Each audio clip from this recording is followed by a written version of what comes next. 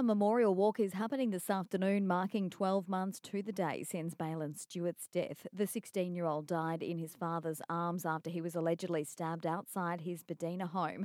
His parents, Michael and Kerry Lynn, have since launched the Bin the Blade for Balin initiative to educate school children about the dangers of knife violence. Michael says the walk will begin at Kawana Surf Club from 2 for a 3 p.m. start. If you can't attend, we're asking everybody on the Sunshine Coast to wear a white shirt. That was his signature outfit. On the walk, please wear a white shirt to show your support. So I'd like to, hopefully one day make the 20th of January White Shirt Day. A number of landmarks and attractions across the state will be lit up in blue tonight to mark National Corrections Day. The day celebrates the work of correctional officers on the front line of public safety. Queensland Corrective Service has more than 6,500 officers in Queensland.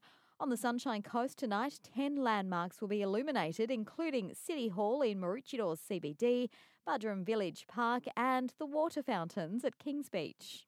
Also making news, boaties and coastal residents are being reminded seasonal king tides are due next week and again the following month. Maritime Safety Queensland says the very highest tides will occur on January 23 and Feb 20.